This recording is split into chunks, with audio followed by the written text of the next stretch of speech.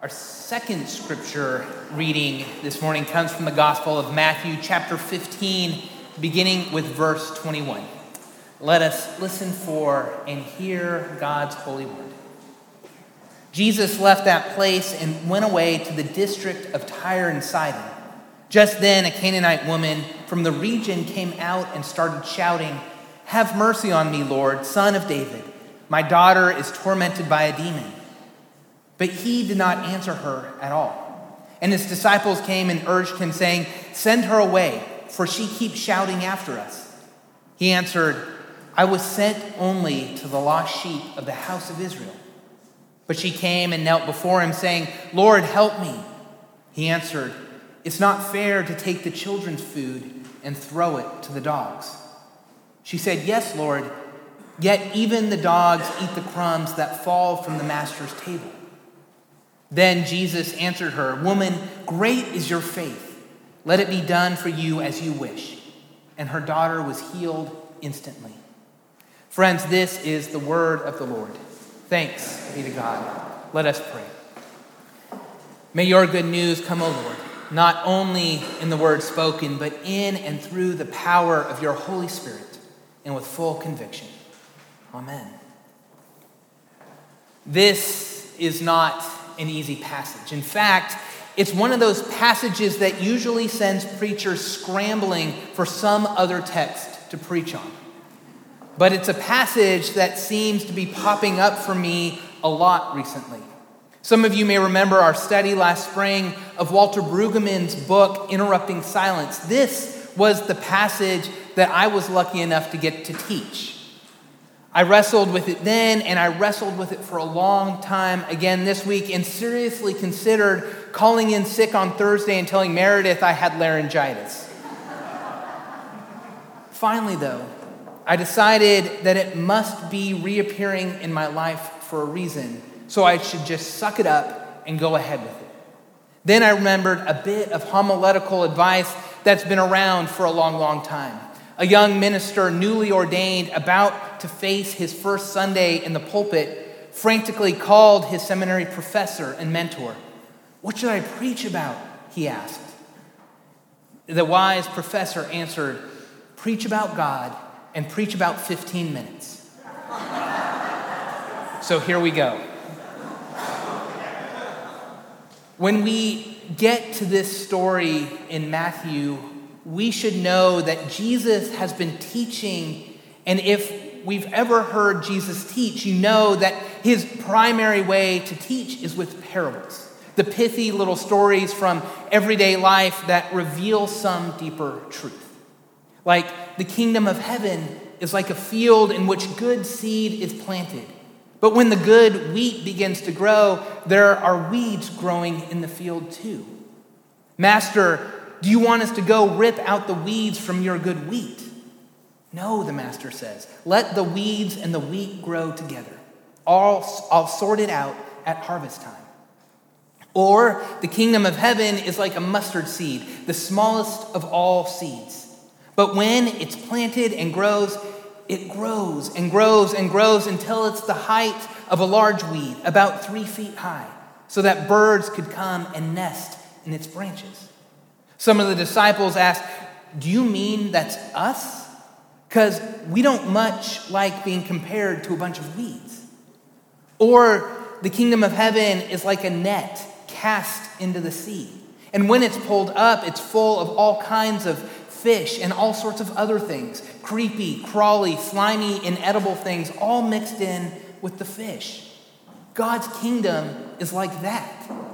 And Peter says, "Jesus, what in the world are you talking about?" And then they take a trip. They go to the northwest, out to the district of Tyre and Sidon, not a good place for religion. One commentator I read this week compared it to a place like Oregon or Washington State, way out on the West Coast, with a lot fewer people per capita going to church, much like Oregon, because Oregon, I learned this week, has the least number of per capita churchgoers in the country. Tyre and Sidon. We get the picture. So Jesus and the disciples take a trip to the northwest, but even in a God-forsaken place like Oregon, there's still a few real-life, authentic believers. And they finally get to meet Jesus. And they're all gathered around, having a little reunion and enjoying being together. And wouldn't you know it, here comes this woman, screaming at the top of her lungs about how Jesus must heal her daughter. The real problem with this woman is not that she's disruptive. The real problem is that she's a Canaanite. She's from the coastal region of Syria where strange gods are worshipped, and the Jewish ritual laws of cleanliness aren't practiced because they're not known. In other words, she's a Gentile, which is the Jewish name for anyone who's not a Jew, and that makes her both an outsider and an outcast. It's hard to put into words just how much Jews and Gentiles disliked each other. Maybe you remember the old Calvin and Hobbes cartoon in which Calvin forms his own club where he's stupendous man, and no girls are allowed because, as he says, they're yucky and stupid. Well, the relationship between Jews and Gentiles had disintegrated even further than that. Jews referred to Gentiles as dogs and pigs. The Gentiles, in turn, spent the pages of Scripture attempting various ways to kill the Jews off. The disciples had decided by this point that their job was to be the bouncers to protect Jesus from these troublemaking outsiders. And so when they see this woman coming, they urge Jesus to send her away and to do it quickly. Anything to stop her shouting. I don't know about you, but Jesus' response makes me cringe. Look, lady, he says, you need to use your own medical insurance. I haven't come for you people. I've got my hands full with the lost sheep of the house of Israel without getting tangled up with Gentile dogs like you. This is not Jesus' finest moment. Maybe he was tired, maybe he was distracted, maybe like me sometimes, he was just having one of those days and feeling exceedingly grumpy. Throughout the Gospel of Matthew, Jesus has made it clear that his mission is to the lost sheep of the house of Israel, the ones on the inside. This woman is anything but. In fact, she's the consummate outsider, a Gentile and a woman, a double whammy in the first century no matter how you look at it. Not a lost sheep, but a dog, Jesus says. And it's not fair to take the children's food and throw it to the dogs. Right there, he does it. He draws the line. He'll go no further. Enough is enough. The doors are closed, locked, and secure. The bank's closed, the doctor's out. Jesus will not waste time and energy on this Gentile woman while his own people go wanting. This is where I draw the line, he states. But this woman refuses to stay on her side. She will not give up. Dog I may be, she says, but even the dogs are allowed to gather up the crumbs that fall under the table. And when she says that, it's like something in Jesus clicks. If you could draw a cartoon of this scene, I think this is where the light bulb appears over Jesus' head. I think this Canaanite woman teaches Jesus something. I think Jesus gets converted. I mean it. I think this moment changes him and his ministry forever. I think this is the moment when Jesus himself finally comes to understand that you cannot draw lines around God's love. He blinks, his anger dissolves, something in him gets rearranged and changed forever. And you can hear it in his voice. Woman, great is your faith. Let it be done for you as you wish. Suddenly, the narrow boundaries he put on God's kingdom disappear. The limits he placed on himself vanish. Jesus is no longer Messiah only to the lost sheep of Israel. Now he's God's chosen Redeemer for the whole world, Jews and Gentiles alike, beginning with this Canaanite woman. In Matthew, as I mentioned, this story follows a whole series of strange, convoluted, confusing parables. Most of them are parables about a messy kingdom where weeds pop up out of nowhere, where nets haul in good fish and bad, where the kingdom of God is likened to crabgrass corrupting a perfectly manicured lawn. So I wonder if this woman is also a parable.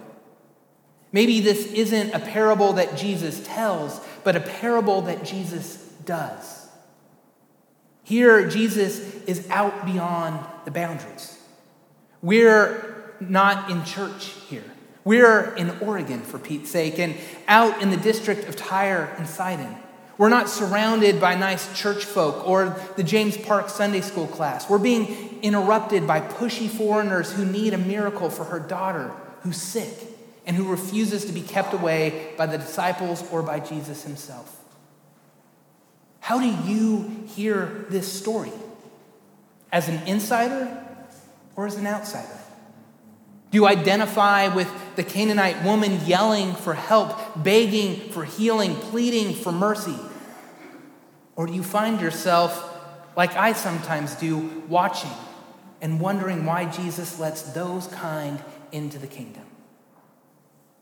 Matthew's world was defined by insiders and outsiders, by the privileged and the marginalized, by us against them. Many Jews of that day believed that it was their responsibility before God to remain separate and distinct from other people, that it was their duty not to assimilate, their duty to remain us by not associating with them.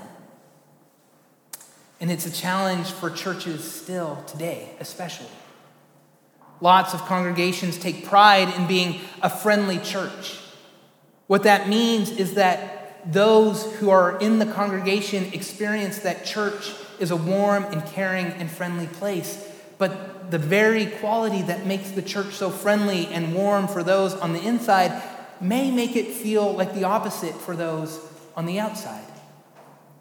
I read this week about one church that hired a consultant to help them grow. At the first meeting, the consultant asked, "Where's the front door to the church?" And they all said, "Well, it's over there." "Why is it locked?" They said, "Because it's always locked. Everybody knows that. You need to come in through one of the side doors." "Where's the pastor's office?" the consultant continued. "Oh, it's down there," they said. "Well, how would I know that?" he asked. "Everybody knows where the church office is, and if they don't know, they don't need to be going there." See what I mean? Unconsciously, we form a church around us, around the insiders, and erect all sorts of barriers to entrance. "I don't care for a bunch of tasteless signs stuck all over the place," is what one church member said at one of my previous churches. "I think they detract from the beauty of the building. I think people ought to be silent when they come into church. I think people ought to come to worship dressed respectfully. I think children should be ushered out of the service because they're too distracting." See what I mean? We get so worried about protecting the beauty and the sanctity of the church that we make it less accessible for those on the outside. We get so worried about protecting our comforts on the inside that we close our eyes and our ears to those on the outside who are asking for help or acceptance or justice or mercy or life. If the Canaanite woman could teach Jesus how wide God's mercy can be, then she has something to teach us too, about our own blindness and prejudice, about our own assumptions of who's in and who's out, about where we draw the line. The neighbors down the street don't look like us. They don't dress like us. They eat strange food. They don't speak the same language. Where do we draw the line? The corporate merger means layoffs and new faces. That guy got the position that my friend used to have. Where do we draw the line? The school lunchroom divides along social strata. Jocks over here, band kids over there, cheerleaders in one corner, young lifers in the other. Where do we draw the line? Growth brings new residents to the community.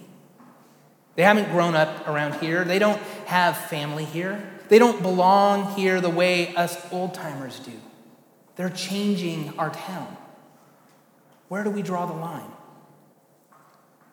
Who's in? Who's out?